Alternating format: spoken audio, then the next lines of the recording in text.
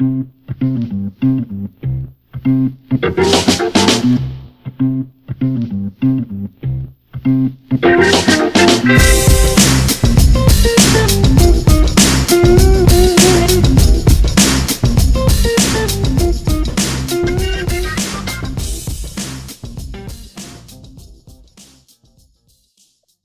everyone. My name is Ep95 Rolf Winters, and every month or so, I talk to someone that cares for the planet. And today we're talking with Rolf Winters in the topic of interdependence of life.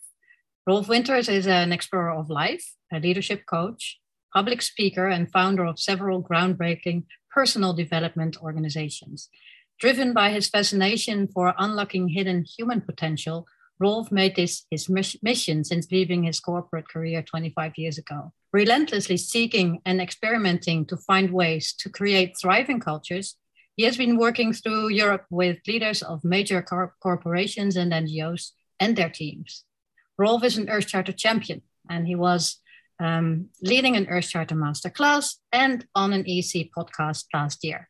Welcome, Rolf. Thank you. Glad to be here. Good. I introduced you a little bit, but I always start with the question, please introduce yourself so we get to know you a little bit better. I think you did a very good job. Thank you. Yeah, so basically my life started out in the corporate career. And I think after a few years, I started to see that there was more under the sun. And I started to get really interested first within sort of that setting of the corporate environment. You know, what it was that actually made certain groups of people like really thriving and therefore successful.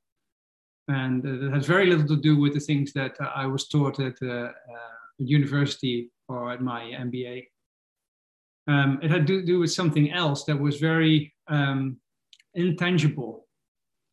And we called it spirit, you know, you can call it culture. What is it that a group of people, that brings a group of people together in a way that they excel way beyond what might be expected? And I was in such a group, and then later on I was taken over by another company, and that didn't work anymore. Nothing that we had before didn't work. And so that actually set me up for the rest of my life. I became fascinated by the not having of success, whereas the conditions and everything else was the same. The one thing that wasn't the same was that thing, you know, what we call culture or spirit. And so I've made it a mission to explore what it is. And I have had various companies, and I explored everything that was already there. But most of the things that, you know, in terms of programs or, you know, trainings that people have for corporations, and nothing seemed to be really significant.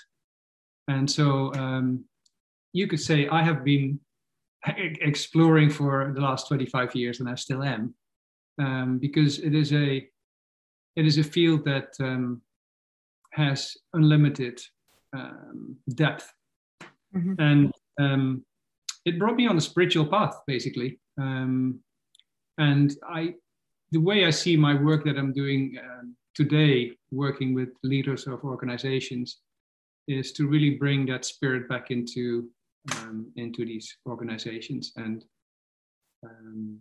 making that bridge between their world that I very well understand, which is a rational-based, mm-hmm.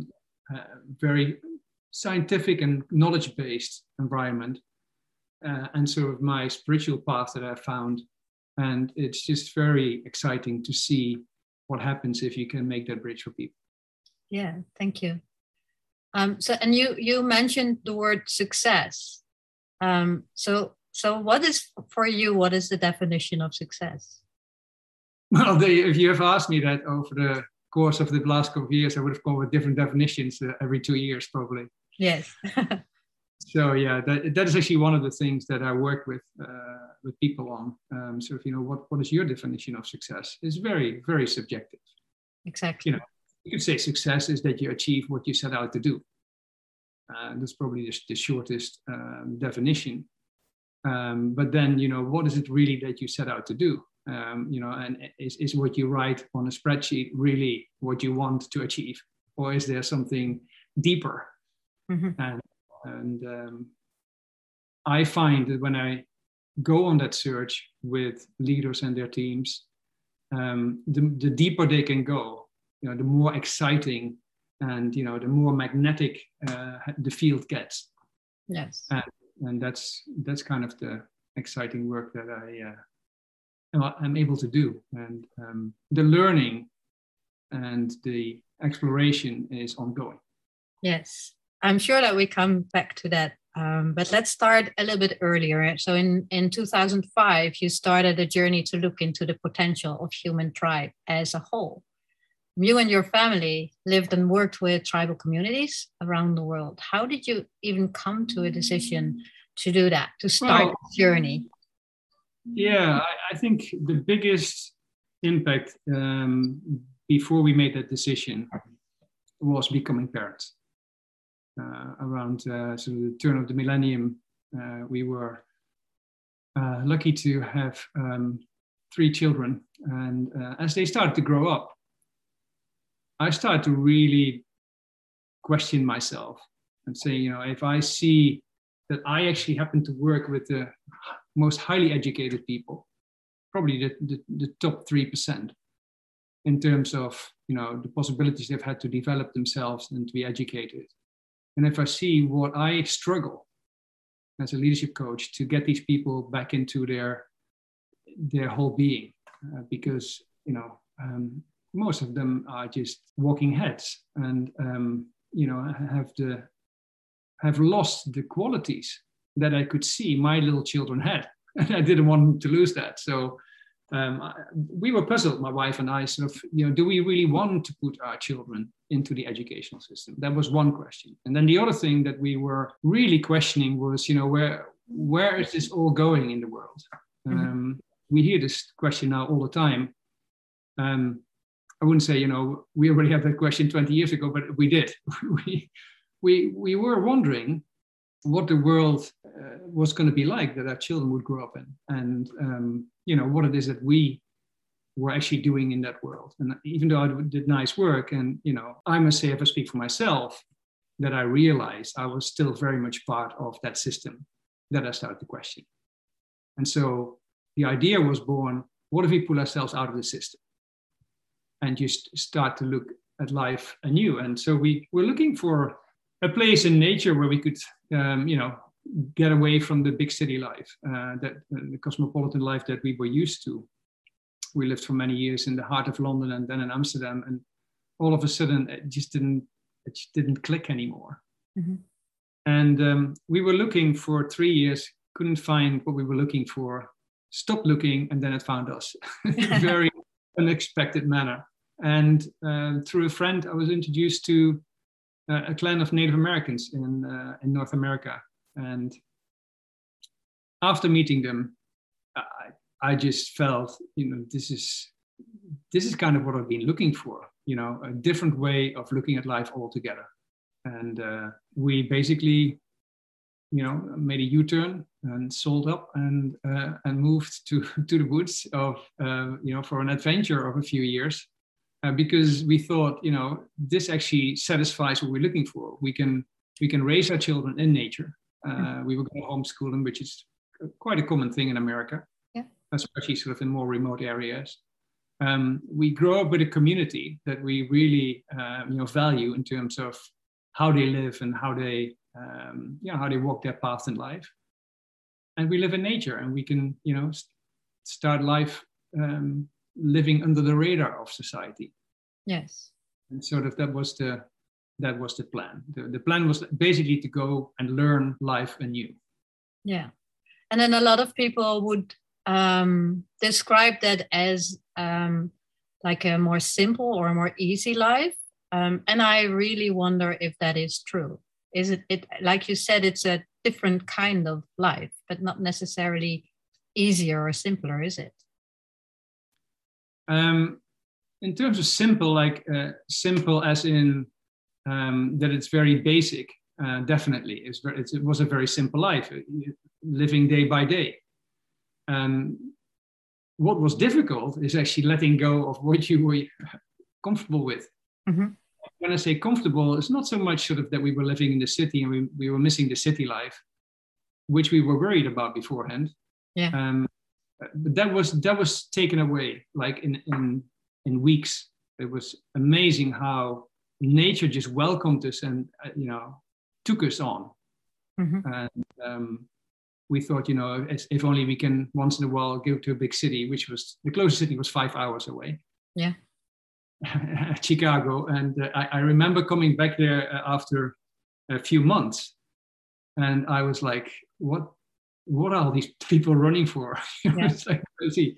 So that was not difficult. What was difficult is that I didn't realize how much I was always looking ahead about what I was going to do and achieve next. And we were there without a plan, without a next thing to chase. Yeah. And that day-to-day living in the moment, that was in the beginning rather challenging. I came out of an environment with very entrepreneurial, working with clients, exciting projects, traveling around Europe, a lot of stimulus. And there, you're all of a sudden in the silence of the woods, just hearing the animals. And in that sense, you become so much more aware of all your conditionings and, how much you still, even myself, even though I taught people to get out of their head, how much I was still in my head. Yeah. Yeah, for sure. What I maybe meant was a simple life in you don't need a lot of knowledge. A lot of people would describe simple as you don't need a lot of, people are simple, you don't need a lot of knowledge. I've been living with an indigenous tribe for a while in the northwest coast of Canada, and that for sure is not true. You need a lot of knowledge, just a different kind of knowledge. Mm-hmm. So that's why I asked, if people perceive that as a simple life, then they might be misguided. Yeah, I realized that I knew very little about, how to grow your own food. Mm-hmm. Renata, my wife, was ahead of me, but, that was one of the things we wanted to do. Challenging environment because the winters are very long, so you have very short growing season. But, this is what we started to really develop an interest in. Raising and educating your own children, I haven't studied for that. We had to learn how to do that. So we made a whole study program ourselves. We built our own house, and like I say, the winters are very, very cold and long. Harsh. And harsh. And, you have to learn to deal with the seasons. And one of the things that I actually enjoyed was how basic the dialogue was with the people that we lived with and lived amongst. It was less sophistication in the conversations and very much about have you caught your fish for the winter and put it in the freezer? Have you chopped your wood for the winter? Have you repaired your roof? And it's very about the basic elements of life. Roof over your head, food on the table, and looking after your loved ones. Yeah, beautiful. So you shared some of the experience from that 5-year journey, seeking, to learn from people's indigenous people's beliefs and values. And you've also been talking about homeschooling your children in that specific environment. Can you elaborate a little bit on how your children have learned and shared experiences throughout this journey? Yeah, the 5 years exists of 4 years living with this community in the woods of Michigan, and it was only after those 4 years that we decided to travel around the world for a year. And so the 4 years that we lived in the woods, we had a rhythm. We think that structure is important for children. So we had like 3.5 hours in the morning, where they had to do their basic lessons, and then the rest of the day was for them to explore. But I would say that was just the basics that, you know, they would normally get at school. Only we did that in probably a third of the time. Yeah. Because, you know, and in the end, it proved more than sufficient. And all the other things that they experienced was, you know, explorations in the woods, you know, animals that they would found wounded and cared for. We had a lot of animals ourselves as well. But also being part of the native community. They were part of every ceremony that was being held. And so their best friends were adults. And they were very much seen on the same level. Mm-hmm. And if I look back and talk to my children about who, you know, they've grown up now, they still say that was the most amazing thing. But we only realized after we came back to England, where we live now, that here they, you know, adults look down on you. You know, you are considered to be a different kind of species. That's how they felt. Whereas there, they were just completely seen as equals, listened to. They felt seen. They felt heard. And as a parent, I learned quite a few lessons from my native friends about what it is to truly listen to your children. Yeah. And so they see it that, you know, because we're all spirit, that, you know, they're not lesser spirit just because they're young. They not have less wisdom than you have.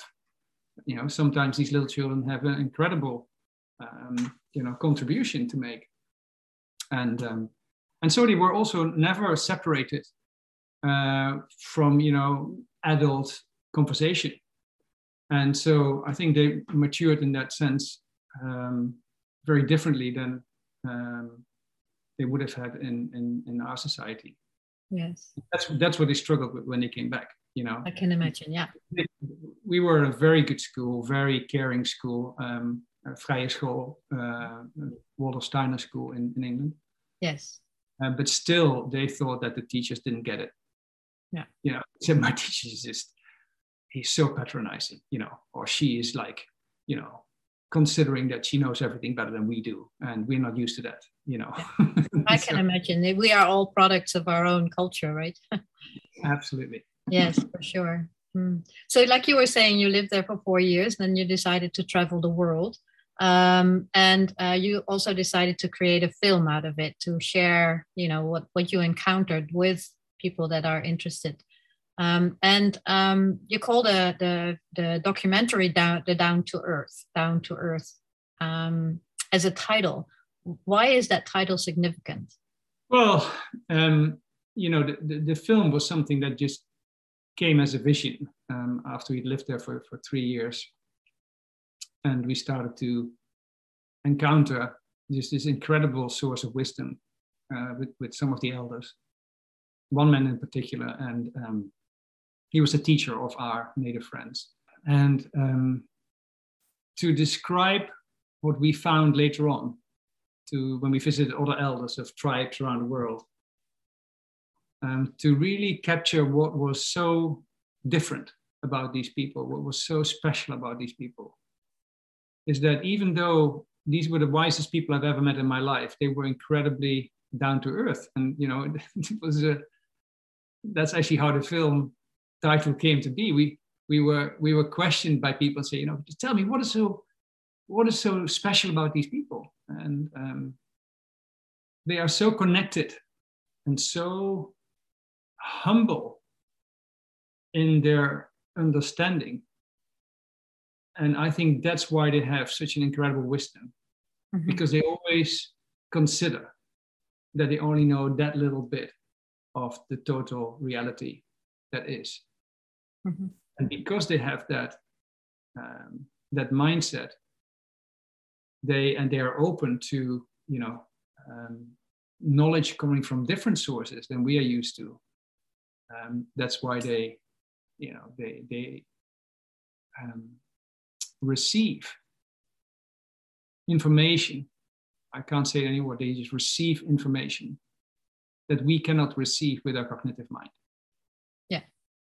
And for me, as a person who has made it my profession to help people grow, to help people to to grow in their personal development, I started to see that they have a complete different paradigm about learning. We have a paradigm that I call outside in. Yeah. If you want to improve yourself, you go and read more books, do more courses, go to university, and so forth. That's outside in. We collect more information, more experience, and just put more in. With them, it's the opposite. They consider you have everything that you need inside you already. And in order to get wisdom and to get deep knowledge, in all these societies, people go and sit in nature, go on a fast, go on a vision quest. There are so many different, rites of passage as well for young adults to really find out who you are and to really connect with the field of knowledge. Mm-hmm. And that's how they receive information. That's how they receive guidance. That's how they connect with, you can say connecting with their ancestors, connecting with spirit. You can call it whatever you like, but there is an intelligence, and there is like an invisible internet of wisdom. And whereas we only have an internet of data and knowledge. Mm-hmm. And I think that's the difference, that they are able to check into that field of wisdom. Wisdom, yeah.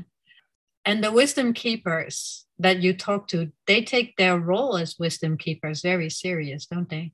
Well, the whole society is built around it. Mm-hmm. Let's put it that way. We create a society where, people work very hard and on the top of their abilities, between probably 40 and 50, and and then people are considered to go on a little longer or not, and then when people are old, we put them aside. In those communities, you just see that those elders, and not all of them, but the elders that actually have done the work, so to say, are like a center point of the community. And again, it's not just a matter of age, but it is a matter of wisdom. And so it's not about those who study the most or have the smartest brains, but it's the ones that have the most wisdom that people consider their leaders and their teachers.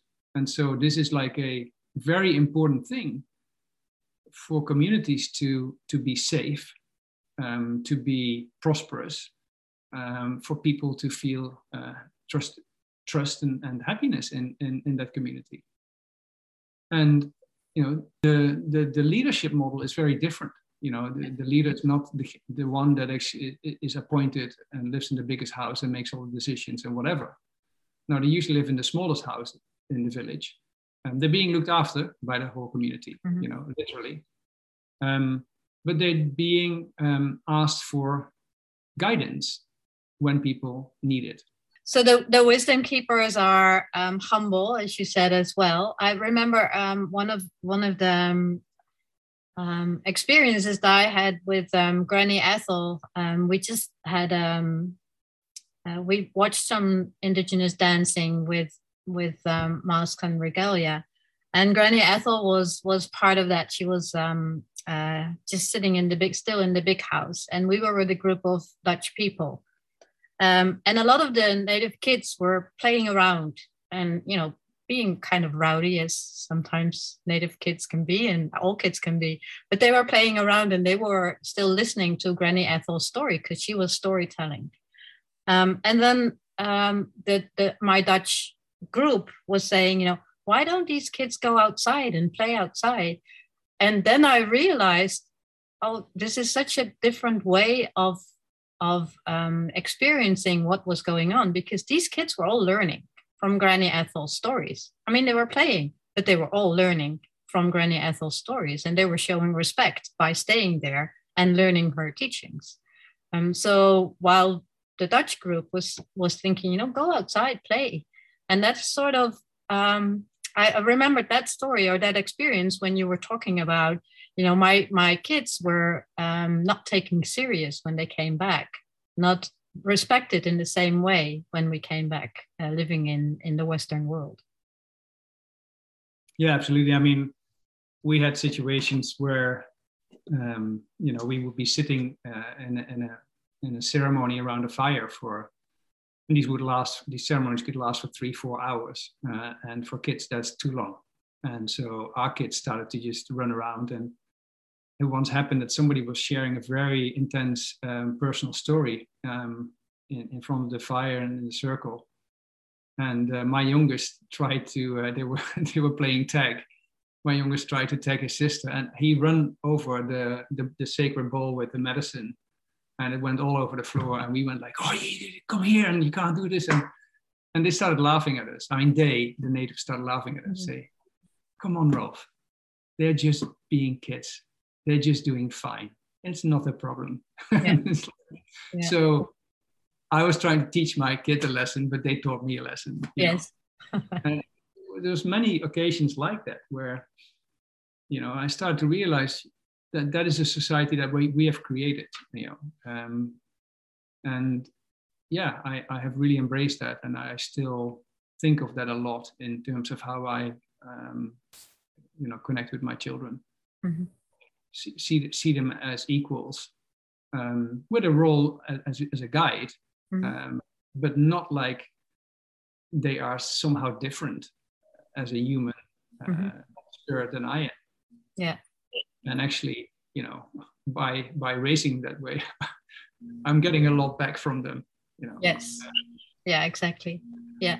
And the same goes for elderly people, like the elders as I love that the sound of elders much more than elderly people. There's a different feeling for me with that. Taking elders serious and learning from them and their wisdom is such a totally different approach to elders than we have in our Western world. So that's very intriguing for me.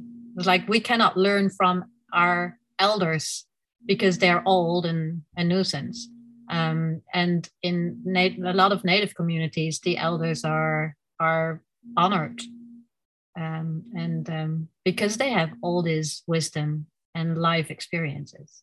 Yeah, and it doesn't mean that it's always related to age, because they are also open to the fact that sometimes people at a very young age have that leadership ability, and stronger, they're looking out for those. Yes. So in a sense that one of the most important things that's also different is that in their whole way of raising kids, it's really about looking what is already inside there, what wants to manifest. Yes. Rather than our school system where, we have one size that fits nobody. And all the tribal communities where we have been, it is much more about finding their gift, and that means that, there's much less of a problem where kids feel like, I can't do what my friend or my neighbor kid is doing. I'm not as good as this or that kid, and feeling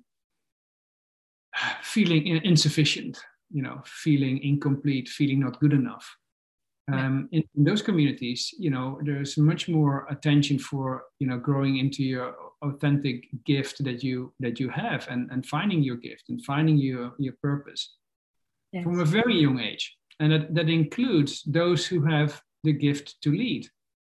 And that's not just because they want those kids to grow into that, but that's also a need for the community to recognize at an early age, which of these youngsters have what they call the leadership seed. For me, that was very interesting mm-hmm. to gain that understanding. And again, when I say gain that understanding, I mean, this was the same in all these communities around the world, where it was usually the grandmothers who were observing the kids, in their play, in their normal interactions, and there's actually a scene in the film where the Australian Aboriginal lady explains that we watch them, and by observing them, we get to see those that have that ability, and they are then being taken not on a separate, you could say on a separate track. They get special attention. They, in some communities, they really go on a separate track. I mean, the Kogis in Colombia, we haven't visited them, but have a very extreme way of nurturing their leaders. Those youngsters are being raised in a cave, for many, many years. And they're just trained to lose anything that has to do with ego, and to trained in the values of the tribe. They're trained in, the virtues that you need to have as a leader. And they trained to live a life in service. If we would only take 10% of those lessons in our society, we wouldn't be in the trouble that we are in now in the Western world. Because our leadership trajectory is completely the opposite. Where they do everything to actually undo the ego and, make people that lead understand that they live a life in service. For us, leadership is like the crown on a career. And, it comes with all kinds of benefits and all kinds of, like extreme benefits if you do really well. Yeah. And it's the complete opposite in all those other communities, because leadership, most and foremost, is being in service for your community. Yes. And most of our leaders, they don't even get that. It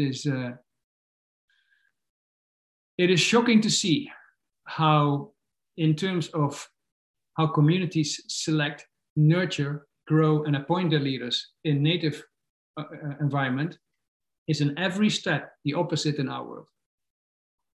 Because if you think about who are being selected, the ones that are selected in indigenous communities are the same kids that in our society often don't even make it through the school system. Yeah. And I like to call this out, because this is one of the things that we completely overlooking. The ones that are chosen and seen as future leaders are the most sensitive kids, the most connected kids, the most empathic kids, the kids that actually have high sensitivity. And in our society, these are the kids that are not misunderstood, are not being looked after, and often literally don't make it through the school system. Because we have a complete opposite offering than what these kids need.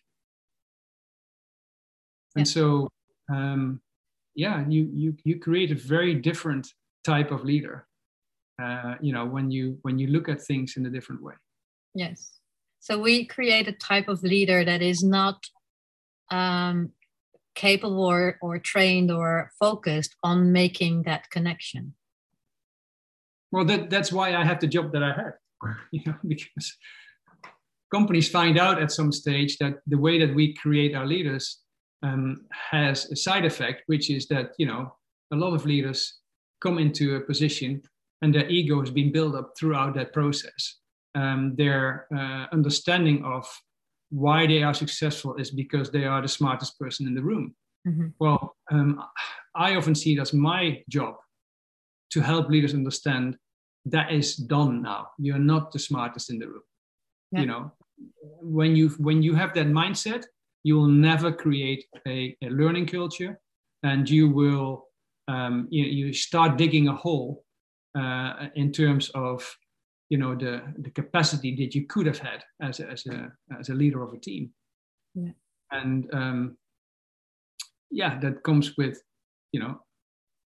unpeeling the onion of all the layers of conditioning that they've built up throughout their career. Exactly. Yeah, I mean, I actually doing a masterclass about this for Earth Charter later this year on this theme specifically, so maybe we can keep it short here because I can talk for hours about this subject. Yes, I can understand that. How much we can learn from indigenous communities in terms of leadership. Yes. And for me, it also has to do with respect and trust in people on all levels, within your company, within, I'm a teacher as well, within my school, within, organizations, within, that little town that I live in. And what I see in a lot of the leaders, including the ones that currently are in my school, they don't trust the laborers. They don't trust that they can do a good job, which is very strange to me. For me, that's, I think, okay, why you hired me for a reason. I can, everyone within this community is valuable, and everyone has a contribution to, as you say, to create a safe environment where people can thrive. Yeah, but the problem is we have created a system in which you can almost not even blame those people for working that way, because they are being guided in a direction where they have to execute control. Yes. Where they have to reach certain KPIs and where they have to to manage. And that's what people are learned in our society, how to manage within the system. But management is completely something different than leadership. And we have made management we have made it a very scientific approach. KPIs and all these things, dashboards, were invented in the corporate world. Now they are in every school, whereas the corporate world starts to see, well, actually, it didn't work at all. We're going back to more intuitive leadership because that's what I get a lot of requests for. And I also work with a lot of school leaders, particularly in the Netherlands, in the program. I just start to see that, the educational system has copied a lot of things and keeps copying things out of the corporate world, because that's where, the cutting edge of management is being, experimented with and being executed. But people are starting to come back from those things because we start to see that, you can't robotize something that has to do with people, and every person is different. This is what I always say, there is no formula for good leadership. It doesn't exist. All the books that pretend that there is, it is a non-truth. And the reason I dare to say that is that the only good leader is an authentic leader. And if that's the truth, which I believe, that means that there is no two leaders the same. And that means that everybody can only be the best leader that they can be by getting more of that authenticity coming out. Yes, you have to learn a couple of things in terms of how you manage, but management is only a small part of that role of a leader. Yeah. And if you look at the leaders that we have portrayed in our film, those leaders of those communities, it's amazing how people even respond by looking at the film. And you get to see these people on the screen for a few minutes each, and it already has an effect to people. Yeah. And that is an energetic effect, that is a magnetic effect that these people have. And the reason they have that effect on people is because they've done the work. They've really done the work to lay off the layers of their ego, because ego is, omnipresent. It's not something for the Western world or for the, we all humans have this problem. Or it's just challenge, I would say. It's not just a problem, it's just a challenge to grow out of that and to come to understand, who you truly are. And that's where all the focus is for Indigenous leadership, that people truly know who they are, what they stand for. And that creates sort of a solidity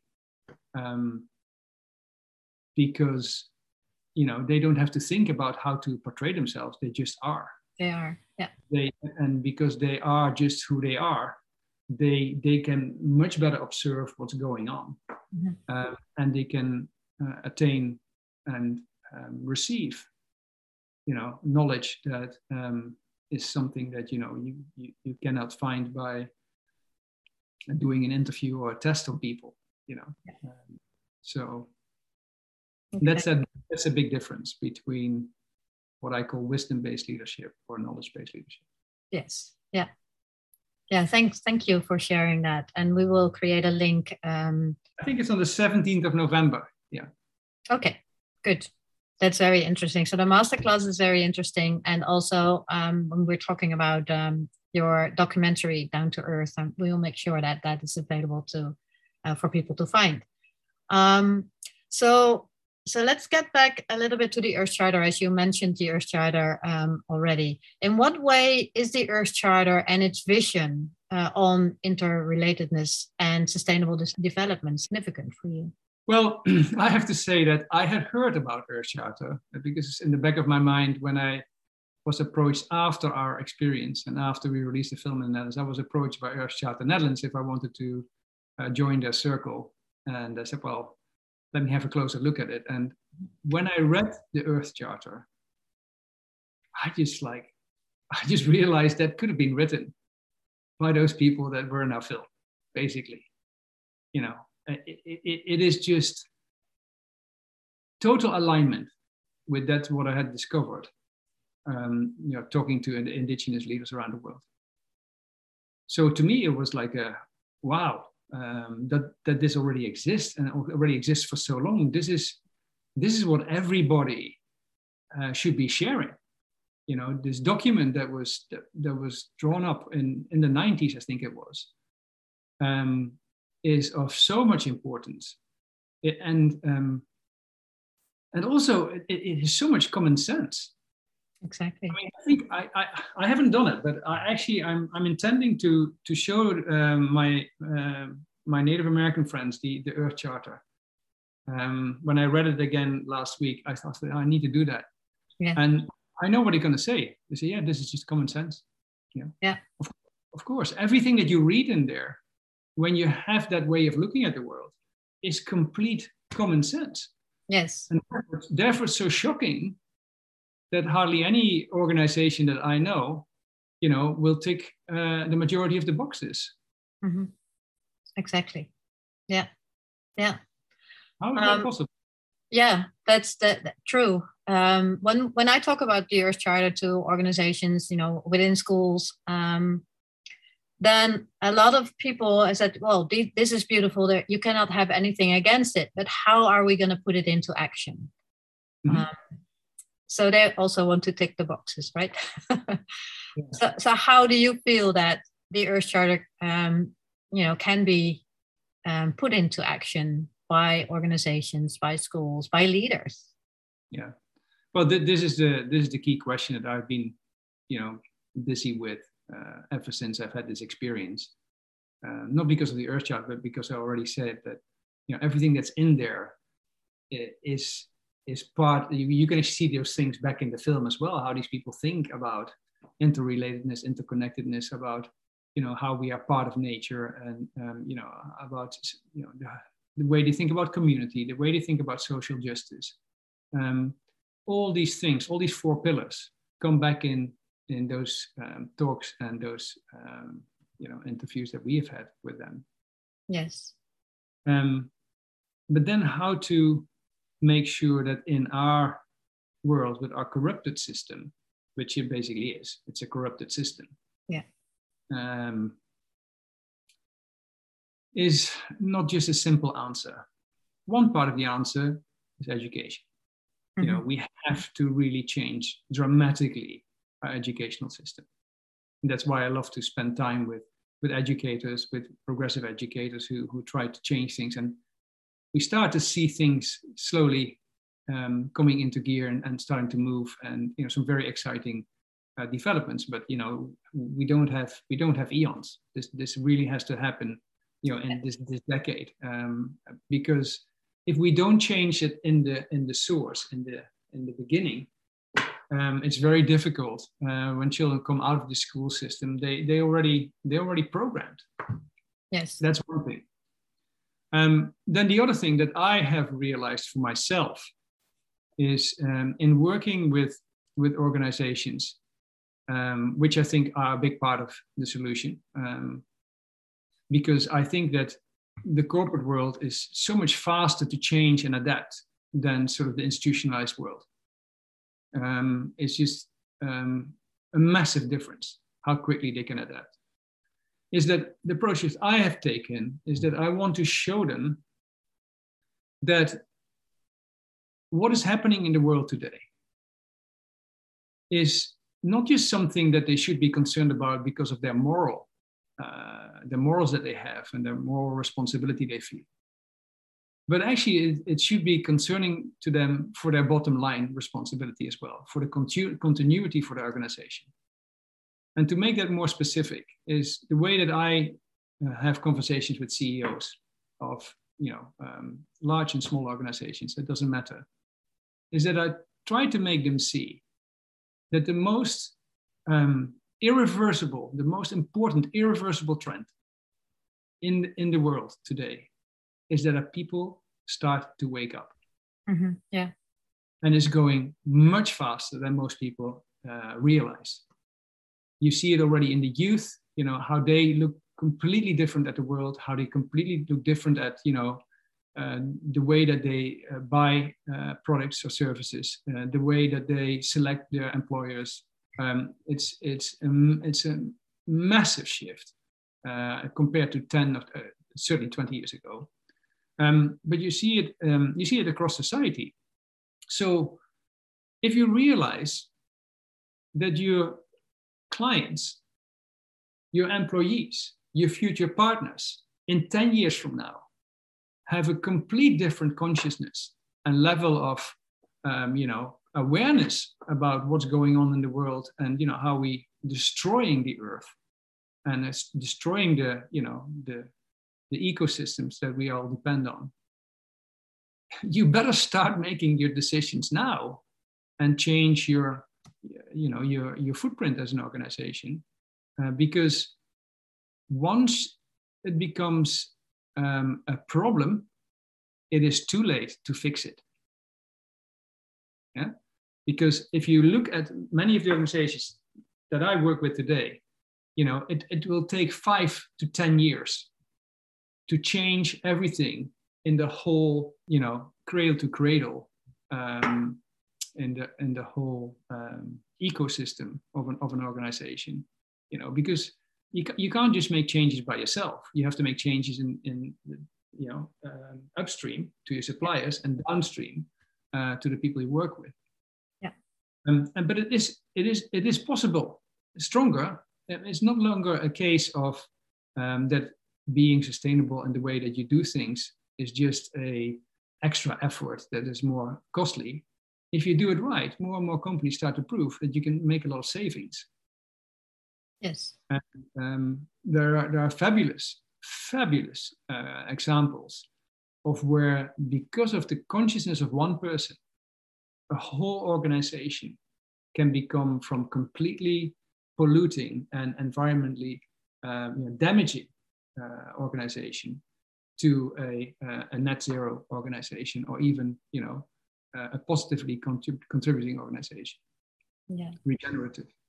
And for that, you need wisdom-based leadership, you think? Oh, yeah. You need somebody to say, no more. We're going to do this differently, and we're going to do this together. Yeah. There's a beautiful example of a company in the Netherlands called Interface, who used to be a very polluting company. They make these floor tiles used in homes, but a lot into office buildings. Office buildings, yeah.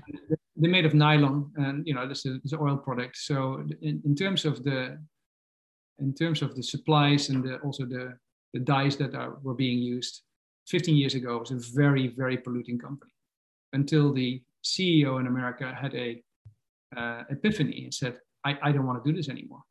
I have children, and this is where the consciousness comes in. Yeah. If you start to think about the next generations, all your decisions start to be different. And that's why the natives say, we have to do every decision that we take has to be good for the next 7 generations. Mm-hmm. He understood that and he stood by it. He also knew that it was not going to happen overnight and he could do it alone. So they did a step-by-step approach and they involved everybody in the company and also beyond the company in finding solutions. And 15 years later, that is a regenerative company where they have turned everything around and still being super successful, actually being the most successful in their field, because they can show that they have, a zero carbon footprint. Yes. Yeah. And so if they can do it, and that's what I tell people, like I work with people in the food industry, I work with people in construction. If they can do it in a very polluting industry, with all the difficulties that they were facing, you can do it too. Yes. And not because just of your feeling of responsibility, but you will be out of business in 10 years' time. Mm-hmm. Because there will be disruptors who do it in a better way. And the disruptors of tomorrow are the companies that have a high social responsibility, and work on a very environmentally conscious way. Yes. Yeah. And then, like you said, they do it with the community, and I don't like the word stakeholders, but the community, everyone involved to reach this purpose. Everyone is needed to get it done, right? Yeah, and it's unbelievable how, I've worked with this company that I just told this case about Interface. The level of inspiration and motivation in the company is excessive. It's huge. Yes. And and employees come with fantastic ideas. Exactly. It's great stories about an employee goes on holiday and he finds that fishing nets are killing the coral reefs in the ocean where he was, and he realized that these fish nets are made of the same nylon as that durable nylon. But because it's so durable, it ruins sea because the fishermen leave them in the sea. Fast forward a few years, because of that observation that he brought back, the fishermen who didn't have any fish have now an income because they take the fishing nets out of the ocean. They are being sent to the company, so it's raw materials. The community is thriving again. The corals are growing again. And everything just starts to work hand in hand, and they have a cheap supply of raw materials. Yes. Right? So many examples like that. But we have to start to think differently. It starts with the whole way that we design things and design products. And unfortunately, there's a lot happening in that field now. We just got to speed it up. Exactly. Because those 15 years that Interface had, we probably, we really have to speed it up. We don't have those 15 years if we really want to make a change. Exactly. I think, with their knowledge, it could be done much quicker now. For sure. Yeah. And it will have to be quicker. Exactly. But, that in itself, that creates excitement. That's how I can stay positive and optimistic, despite everything that goes on. Yes. But the speed with which we can get people awake is, I think, the most crucial factor. Yes. And so it starts with the children again, right? And our education system, which, I work hard to make a difference there. And it's such a rewarding job if you see how much the children themselves contribute to the learning. That's just amazing. If you can keep that, because I agree with you that children are born, with that spirit. And if you can awaken that spirit and foster that, then they grow up to become completely different citizens. Absolutely. Community members, I like to say, because I think one of the problems within our Western world is that we are so focused on the individual and growing the individual needs, not towards the service of the community, but towards the service of themselves, that we have a problem within creating community. As you said, we need community to thrive and to survive, actually. So I like it when a story just comes back to, what can we learn from children, and what did your children learn from their experience? So my final question, as a lot of our members are caretakers of animals, can you share with us one experience in nature, maybe with animals, during your journey that you would like to tell about? What do you mean in terms of how indigenous people take care of animals, or what do you mean? Maybe if that's, yeah, or how you encounter animals around you that made an impact on how you look at them. Okay, yeah, I mean, wherever you go to indigenous communities, it's a bit the same story as I was telling about children. It's not like it is all integrated. Animals are just part of of the community often, in terms of they provide a food source, but they often live also in a sort of cohabitat. And it's I must say, especially in the time that I lived in America, I grew much more aware of the communication that we can have with animals on a completely unexpected level. And I'm not saying that all indigenous communities have that experience, but that was something that I experienced in the time that I lived with the Native Americans there. And I'm still exploring that myself, but my children especially have been a really good guide in that sense, because they have been experimenting with that as well. And so yeah, I just realized that as with most things in life, we think that we know, we think that we know so much, but we know so little. And the abilities that we can have in terms of communicating with an animal on a certain level. I've had an experience with my house cat. I have that experience with swimming with dolphins. Incredible beings that are not lesser beings than we are. And I think that's the most important lesson that I have learned in terms of how to look at animals. They are our brothers and our sisters. When I heard that for the first time, I thought, oh, that sounds kind of cool. But then you start to realize that they really consider it that way. Yes. And so, and when they take the life of an animal for food for their families, it is a spiritual process. The hunter doesn't go hunt and say, okay, well that deer looks nice and tasteful, gonna take it. No.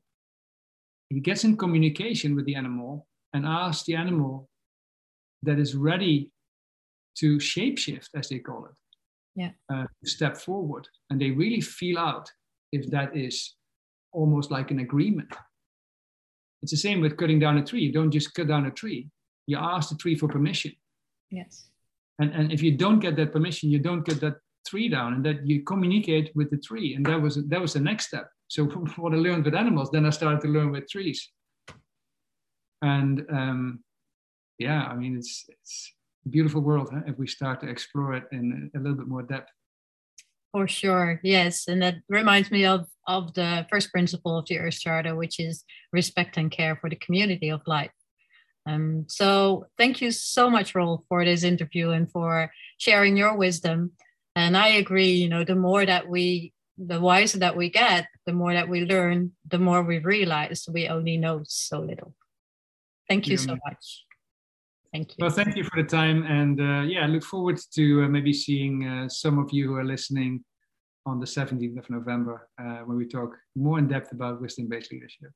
Yes, for sure. We will create the link to that. Thank you, Rolf. Thank you, Emma.